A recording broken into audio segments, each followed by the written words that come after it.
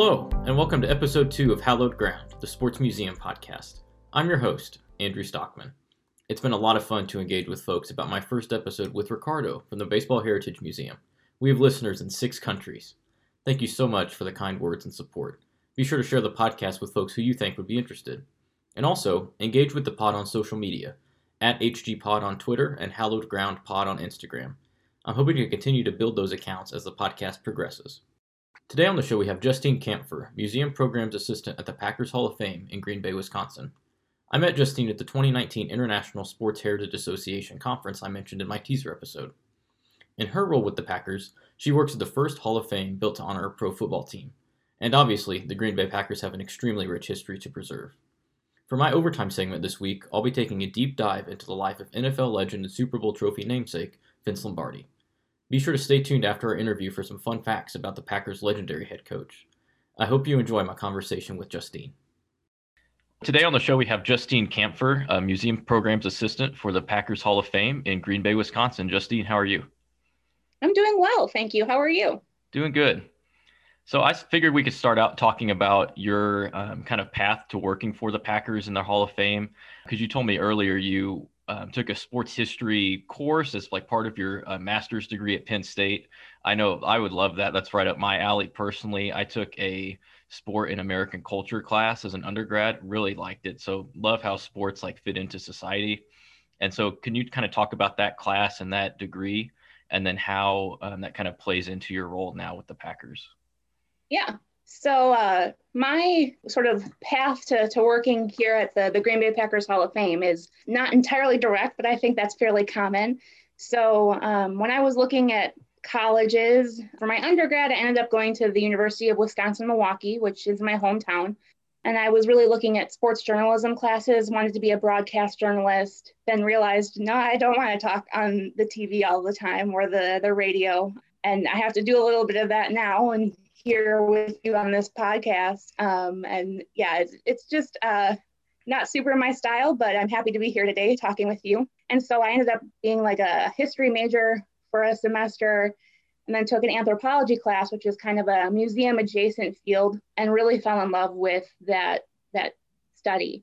And, you know, as a kindergartner, I actually wanted to be an archaeologist, and then ended up wanting to be a primatologist for most of my schooling and switched to the journalism kind of like my junior and senior year of high school, but ended up in anthropology, and sounds kind of like that was the perfect path for me.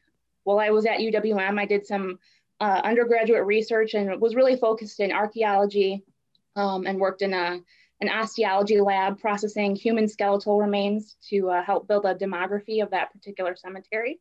But kind of when I finished my degree, it was challenging to figure out where I would kind of go from there. It was pretty evident that I'd end up in grad school somewhere. Anthropology is very much an academia job. There's some practical elements to it, but it's not necessarily like, engineering degree where you get a degree and then you end up as an engineer. It's a little less straightforward than that. So I took a couple of years off after my undergrad to figure out kind of what I wanted to do and what I wanted to specialize in for grad school. And I really knew that I wanted to do museum work, but when you go into a grad program, there's a lot of specialization. And the University of Wisconsin-Milwaukee, where I did my undergrad, has a museum studies certificate program, but you have to kind of major in something else, so anthropology or history or something like that. And there weren't any sort of specializations or research there that I was particularly interested in. And so when I did start looking more seriously at grad school, I was looking at museum studies or public history programs, as well as sport history and sociology programs. And so I ended up actually getting accepted to Penn State in their history and philosophy of sport program, which is within their kinesiology department, but it's a very lengthy focus on history and philosophy of sport. There's not very many programs or like entire programs that focus on that. Western Ontario, the University of Iowa, Texas all have some sort of program on that. A lot of times these classes are within a kinesiology or sports management degree, but it's not an entire program of its own. And when we're talking about sport history, it's really a cultural history. So you're looking at a lot of things about how it's institutionalized and how it interplays with culture and society rather than kind of a traditional history take on things. And while I was there, I also got to take some classes in tourism management and archive management, which definitely play into what I'm doing today. I was also a TA for our kind of intro level sports philosophy class, and got to attend and present at some sport history and philosophy of sport conferences, which was really great as a student to be able to make some of those connections. And then really salient to what I'm doing now is I worked as an operations person at the Penn State All Sports Museum, which really helped me connect and network with specifically, sport museum people. And so kind of talking a little bit more about that program that I was in, I mean, we were doing classes and research in sport, gender and sexuality, or sport and, what is America's sport. So, we typically think of baseball as American as apple pie and baseball, but what are some of the other sports that are very American, and how did those come about, or the origins of sport and what they're really tied to, and some of the movements. So baseball and football and the Civil War and things like that. So it was a very interesting and intensive look at some of those things. And then through the All Sports Museum, I got connected to the International Sports Heritage Association, which is how I met you. And so I joined as a student, and there weren't and still aren't a ton of students or young professionals that are a part of that organization, but we're always looking for opportunities to outreach to, younger professionals who are looking to network and get into the industry. And my first conference with them was in Nashville. I didn't really know anybody, and so I was just there to kind of make connections and see what it was all about. And so I've been part of that organization now for about 5 or 6 years. And then that's actually how I found out about my current position, or at least with the Packers. They had sent out information about a collections and curation internship with the Packers Hall of Fame. And it was obviously right up my alley, but also in my home state and for an incredibly historic organization. So it was a really great opportunity. I had met a couple of the Packers Hall of Fame staff when I was at these ISHA conferences and introduced myself. So I applied, interviewed, and got the position and started working with our curator, Brent Hensel, and did that for not quite a year and a half, and really got to help out with some of our exhibits, our temporary exhibits. Really helped out with our Brett Favre exhibit that we did for him when he got inducted into the Pro Football Hall of Fame. We hadn't had a curator up to that point. The museum has been around since 1967 in some fashion or another. And so Brent is actually our first full-time curator, and developing our archive and things like that. And so I really got to help kind of the baseline organization of our collection space, and the addition of Past Perfect, which is the cataloging system that a lot of museums use to keep track of their artifacts. And so as an internship, it was a part-time position. So then I ended up volunteering with our public museum, Benevolent Public Museum, to network with local people in the museum industry, keep busy, and try and continue to build my resume on my off days. And then, like I said, about a year and a half in, position opened up, more permanent position as the programming assistant, which is what I do now with the Hall of Fame. And I applied and secured this position. And so now a lot of what I do is planning our specialized tours, our art tours, booking our guest speakers, or planning public programs. I also work with our membership program, our educational programs, and then I do a lot with our marketing efforts and our social media. Luckily, we have kind of the power of the Packers organization to help us with those things. But as far as kind of coming up with the content and making sure everything gets put through, that is kind of falls to me. And then, working with the local museums here, we are a part of the Brown County Federation of History Organizations, which is a local museum association. So we've been a part of that since 2017. And I've served there as the secretary, and I'm currently the president of that organization. And then a couple years ago, I was asked to serve on the board for ISHA. And so when it comes to that, I have been the survey committee chair. I am currently on the conference committee and the communications committee, helping out with our social media. And then I'm currently serving as the treasurer. So, trying to keep up in the industry and expand kind of the things that I'm doing in my position and make sure that, we at the Packers Hall of Fame are following our mission to really be one of the premier sport history destinations. Yeah, that's awesome, Justine. Just hearing your story and relating to that in some ways, like really enjoying sports and history, and then getting involved in ISHA right away as an undergrad at the conference. My conference that I went to was in Wichita, where I went to school, so I was really fortunate there. And meeting you and some of the other folks with ISHA was really great. And I've learned throughout talking to you and talking to some other folks is like sometimes you just have to like jump in and take opportunities even if they're not exactly what you want to do. And sport management is kind of like that generally. You kind of just have to get in your foot in the door and network and just work really hard. But did you run into any of that where you like took a job and it maybe wasn't exactly what you wanted? Or I know you wanted to do journalism initially and then that changed and all of that. It's like sport management is, and sports in general, is like so broad, and it's like a blessing and a curse sometimes because there's so many options. And then that makes it easier in some ways, but then harder in some ways too. So I was wondering like what your thoughts were on that. Yeah, I think you and I kind of discussed at the conference how it can be challenging to kind of break into this industry. It's a smaller world than you think it is, and especially in sports heritage. There's a fair number of organizations, but it's a pretty tight-knit community, and those staffs are fairly small. So it can be challenging to break into the industry if it's really something you're passionate about.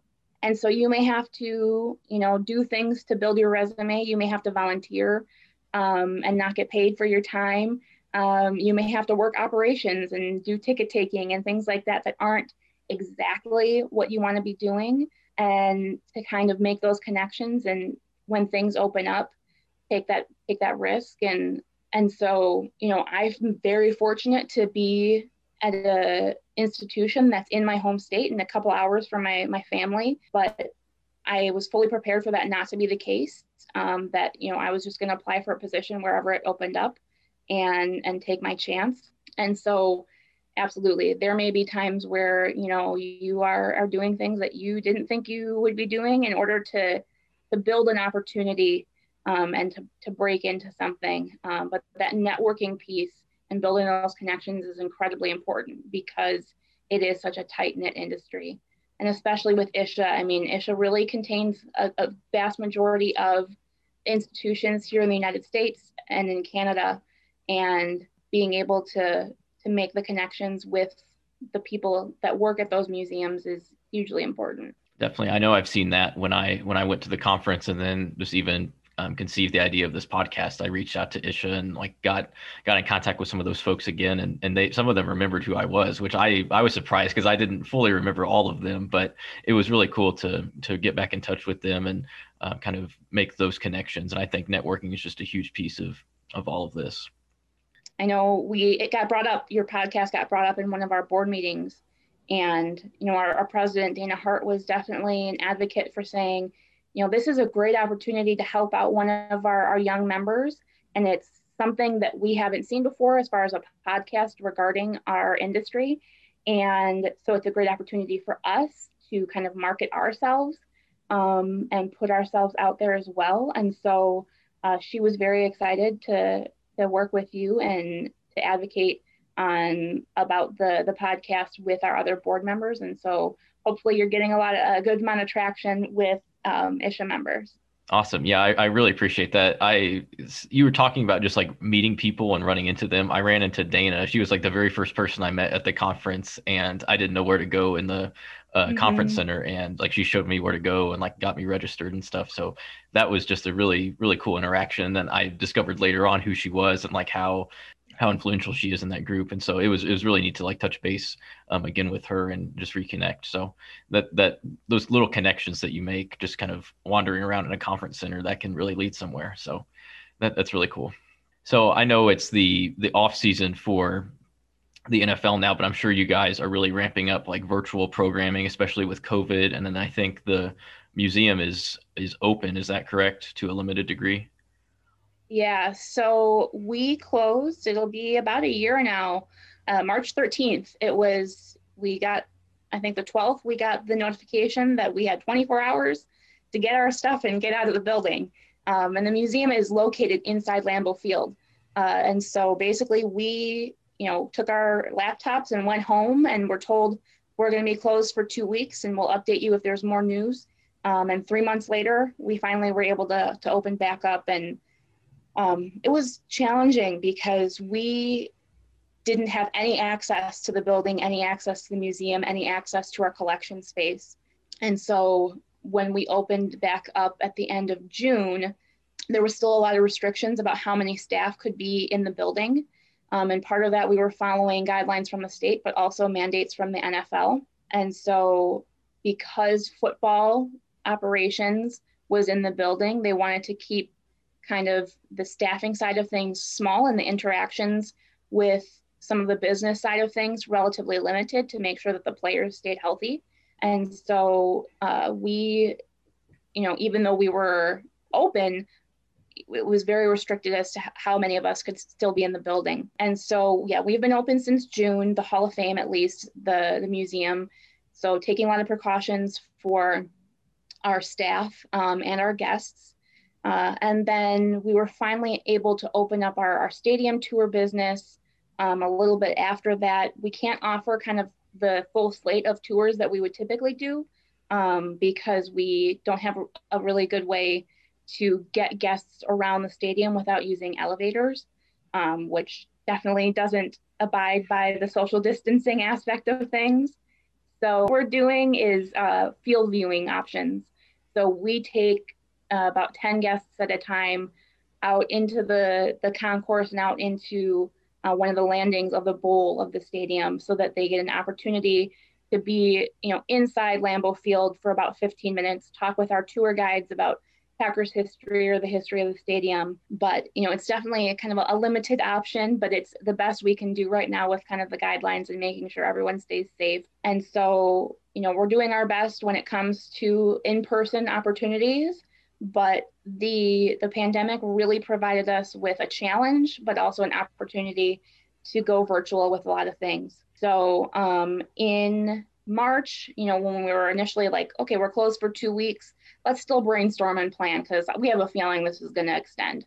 We saw a lot of other museums doing virtual tours of the museum, or there were some really interesting things. I think I remember one museum had one of their custodial staff tweeting about being in the museum and things like that. And so there were some things that we couldn't do that we were kind of jealous about, but we figured, okay, let's see what we've got digitally that we can access on our laptops and, flip some things, pivot on some things that we're already doing, some of the resources we already have, and see what we can do to bring things virtually to Packers fans and do it for free, because not only are people stuck at home, but there's a lot of, unfortunately, people who are struggling with unemployment.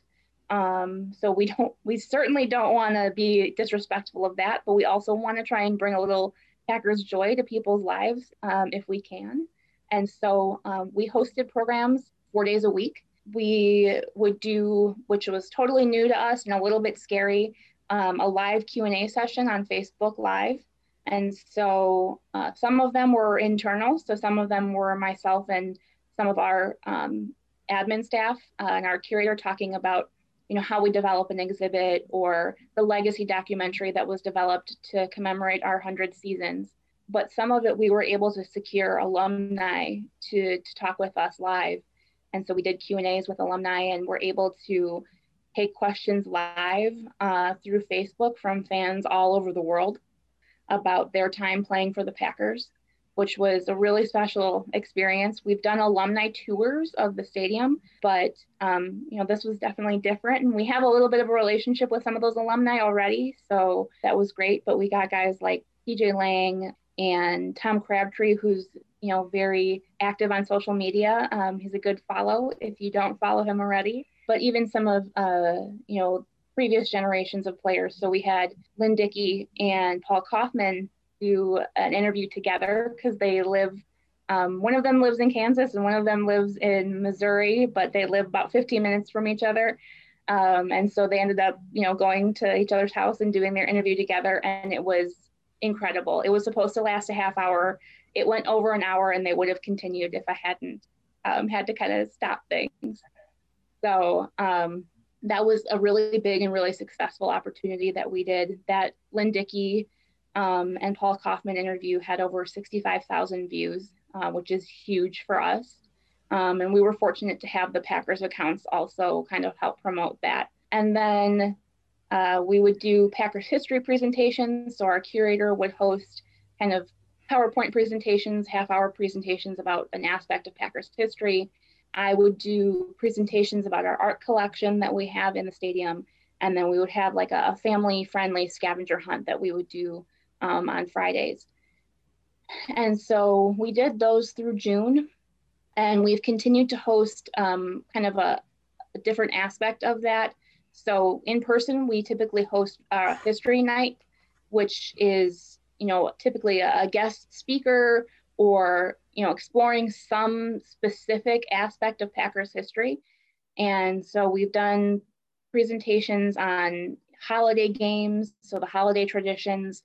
We've had Pepper Burris, who was our former athletic trainer. That's it. Thank you. And he was here for about 30 years. So he came in and did an interview with us. And the most recent one we had was actually on Tuesday night, where we did a guided Hall of Fame tour. So I put my phone on a tripod on a cart and followed our curator around as he talked about how we developed exhibits or some of the behind the scenes knowledge about our artifacts or, the architecture of the museum. So that was actually very successful. And then we have another one coming up on March 23rd, 6 p.m. Central Time. We have one that'll be hosted by me about the art collection that was installed in 2017. We had over 500 pieces of original artwork and historic photography installed in the stadium by an organization called Sports in the Arts. And they've also worked with a number of other ISHA-related organizations. So the 49ers have a collection, the New York Yankees have a collection, they worked with the Milwaukee Bucks in their new stadium to put some artwork there. So they're kind of all over the place, all over different sports. I think the Detroit Red Wings have some, the Minnesota Vikings have some, but basically we'll take a look at the 19 artists that we have within the collection and their pieces and talk a little bit about how it relates to Packers history and how they develop their artwork. Cool. I think that's another example of how sports kind of tie into other parts of society is the art and the photography, because you see photographers on the sideline at every game, but then it's like, what happens to those pictures? Where do they get displayed? And it's cool that group kind of helps artists and helps the sports organizations kind of collaborate there. So we have a couple ISHA organizations who are sports art specific. And then, with the advent of social media, it's been much easier, I think, for photographers and artists to share their work. But, we have a couple artists in the collection who are sports illustrators. So started out, doing illustrations for like Sports Illustrated, the magazine, and then making a career out of that. Sports and art is not something typically people kind of associate with one another, but it's, definitely something that exists. And we're going to take a look at it. Cool. Yeah, that sounds fun. I'd like to talk about now the kind of the museums and the organization's relationship with the city of Green Bay, because that's super special, because Green Bay is fairly small compared to many other sports towns. I know I grew up in Kansas City, and that's a small town too compared to some other ones, but then you have Green Bay that's much smaller than even Kansas City. So it's really special, and the team being publicly owned by shareholders is also special, and just kind of that Midwestern hospitality that the Packers are able to provide. And then also the fact that they're such a historic and just long-running excellent organization, both on the field and off. So do you have any like fun stories or just anything specific to the city of Green Bay? Yeah, so I grew up in Milwaukee, which is the largest city in the state, which, isn't that big, not too, about the same size probably as Kansas City. But, Green Bay is the third largest city in the state. So that isn't saying much because it's still pretty small. And, our tour guides joke that if it weren't for the Packers, Green Bay would just be the toilet paper capital of the world. And so, the Packers have really put Green Bay on the map in a lot of ways. the team was founded in 1919 by Curly Lambeau, and he was working at the Indian Packing Company at the time, and they sponsored the team's uniforms and things like that. So that's where we get our name. We get our name from a meat packing company. Nothing ferocious like a lion or a bear or anything like that. They're meat packers, and that's stuck for over 100 years. But we don't have a mascot. I think we're the only team in the league who doesn't have a mascot. And so those original teams were people from Green Bay and from the community. And so there are a lot of people here in the community who can trace their lineage and their ancestors back to some of those original Packers teams, and come in asking about them. And so the team, there were a lot of small town teams at that point in the early days of the NFL. The Packers are the third oldest team in the NFL. The Cardinals are the oldest, followed by the Bears and then us. But we're the only team that's still in our original city. And a lot of that has to do with when the NFL was developing. I believe it was in 1927. They eliminated a lot of the small town teams, but there was huge advocacy for keeping Green Bay because of the success of the team. And a lot of that was due to, yes, their on-field success, but also the promotion that Curly Lambeau did, as well as George Whitney Calhoun, who was a newspaper editor here in Green Bay at the time and also worked for the team.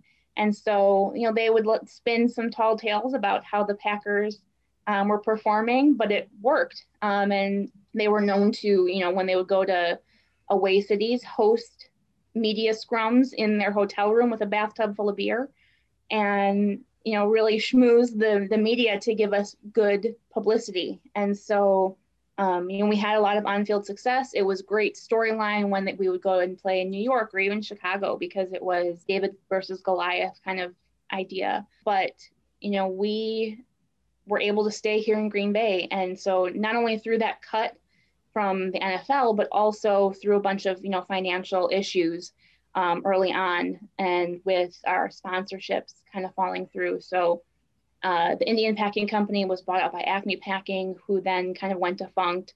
And so we had members of the community step up to sponsor the organization. And then we ended up kind of going public with the organization. And that's where it comes in that we have shareholders. And so we've had shareholders for almost 100 years. And there's been 5 stock sales throughout our history. Some of them were to support the team. The more recent ones, because of the way the NFL works, in 97 and 2011, were really about renovating the stadium and Lambeau Field. So we had to use those funds for something there. But it's the only, publicly owned organization in the NFL. And it really presents us with a totally unique opportunity. We don't have an owner that we're answering to. We have a president. And the public is very outspoken about their expectations about the organization and being heard. And so that's a totally kind of different way to take into account how you run your organization. And, the stadium itself is located essentially in a residential neighborhood.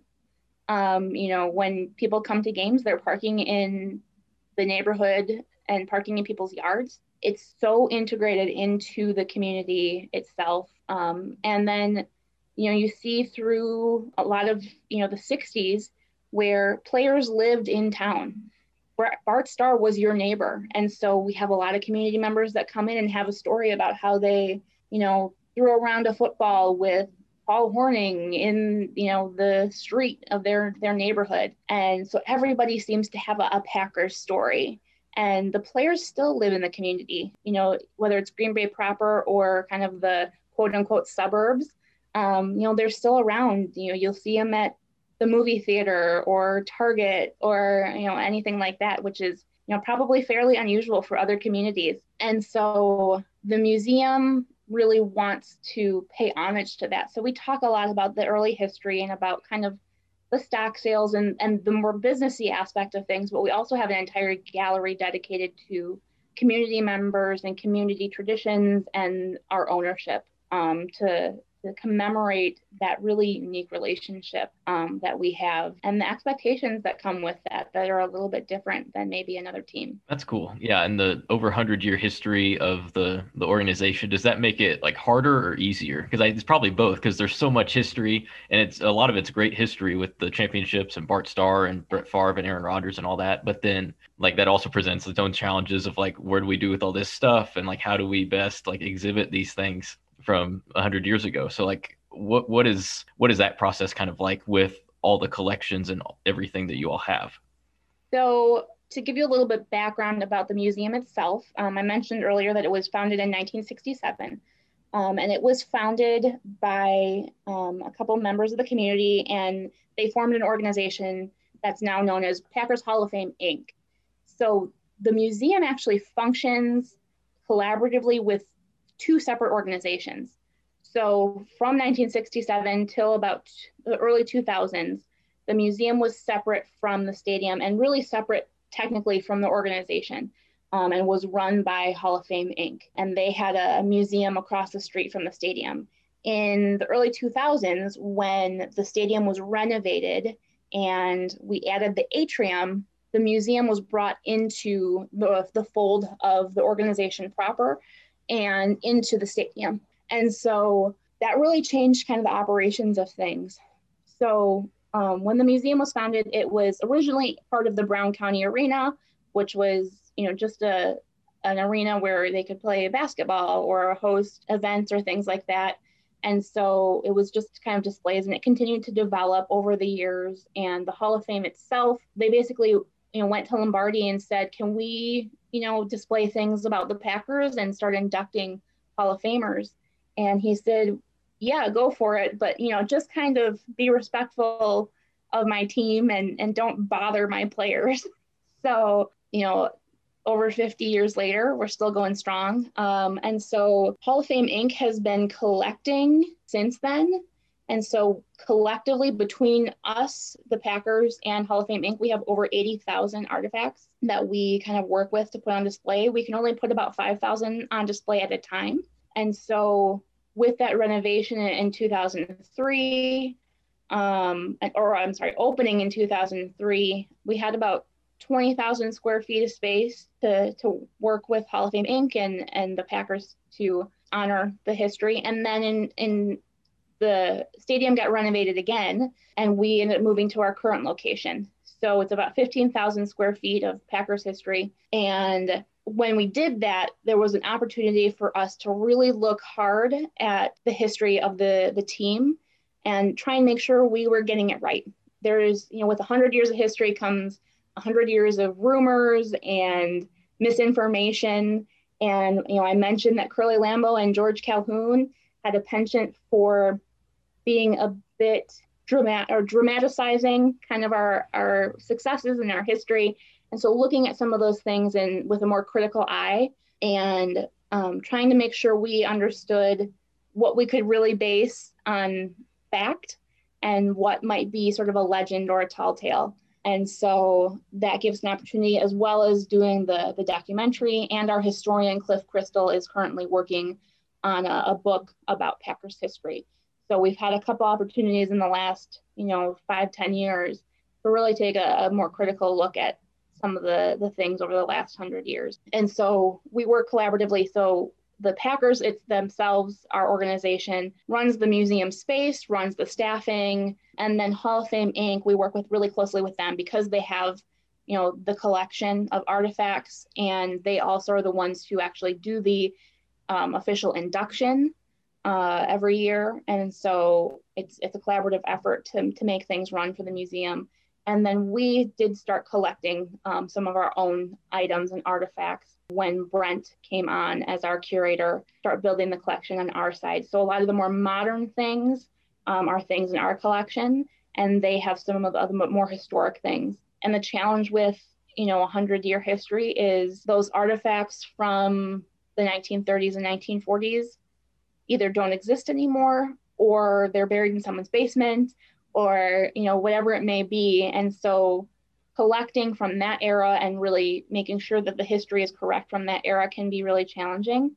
But it's exciting because there's a couple of things, even in the time I've been with the organization, that we've, discovered. Our 1929 uniform, we always thought was blue because there were only black and white photos. Well, we discovered a picture from the Milwaukee Journal Sentinel where they were yellow, and there were there was in newspaper descriptions that they were gold, but we're like, okay, well, all these pictures, they look dark, like they're dark blue. Turns out they aren't, they're gold. So we had to, change that. So history isn't static. A lot of people get bored by history, but there's all these like little mysteries that you're continuing to find out as you work through, some of this stuff. Yeah, that's neat. I didn't know that some of those mysteries were still out there, because we think, like, especially sports and things nowadays are so documented and everything is preserved now, but back then it wasn't that way. Definitely, for sure. So it's cool to like discover something as simple as like the team's uniform color, because like that's a very obvious thing now, but then back 70, 80 years ago it wasn't. So, and they weren't necessarily thinking to document that stuff. They're like, oh, we're just playing a game. We're just a small organization. These players weren't getting paid millions of dollars to play football. Most of them were playing football on the side of having another career or another job. So, to look back 100 years and say that they're legendary, people wouldn't really, it would be taken with a huge grain of salt if you told them that, 60, 70 years ago. As we wrap up here, I want you to talk about the Vince Lombardi office space in the Hall of Fame, and the interactive table that you've told me about, where some of those older artifacts are like preserved and now digitized, and they can like look through them as visitors and kind of find like old playbooks and stuff. That sounds really, really awesome. So can you talk about that aspect of the museum? Yeah. So when we reopened the museum in 2015, one of the aspects that they really wanted to incorporate was heavier use of technology interactives. And I think that's the way the industry is going generally. In the old museum, a lot of the videos that we had, they weren't projection systems. They were a DVD player and a TV. And so you had to restart the DVD if it went off. And now much more complicated. And so we have a number of interactives throughout the museum, some of them more effective than others. We had a team database, which basically you could scroll through any team member back to 1919 and look at the rosters and look at profiles and things like that. And it was just really complicated to keep updated, really complicated to not just the actual information and the data, but also the software and the hardware. But there are some pieces in there that are really effective. So we ended up actually taking that team database out and finding another option for doing interactives. But the one that we're talking about here, the Lombardi office. So one of the most popular exhibits in the old Hall of Fame space was a replication of Vince Lombardi's office. You could sit in his desk, you can answer the telephone, and all kinds of things. And so when they built the new Hall of Fame, they actually found some photographs of his office space and replicated it even more closely to what it would have actually been like. And one of the things we added was this big conference table. And the conference table is actually an interactive. So we have thousands and thousands of artifacts from the Vince Lombardi era and Vince Lombardi himself. And so we're really fortunate in that aspect, but it's really challenging to find physical space to display all those things. So a good portion of them were digitized and then loaded into this interactive table.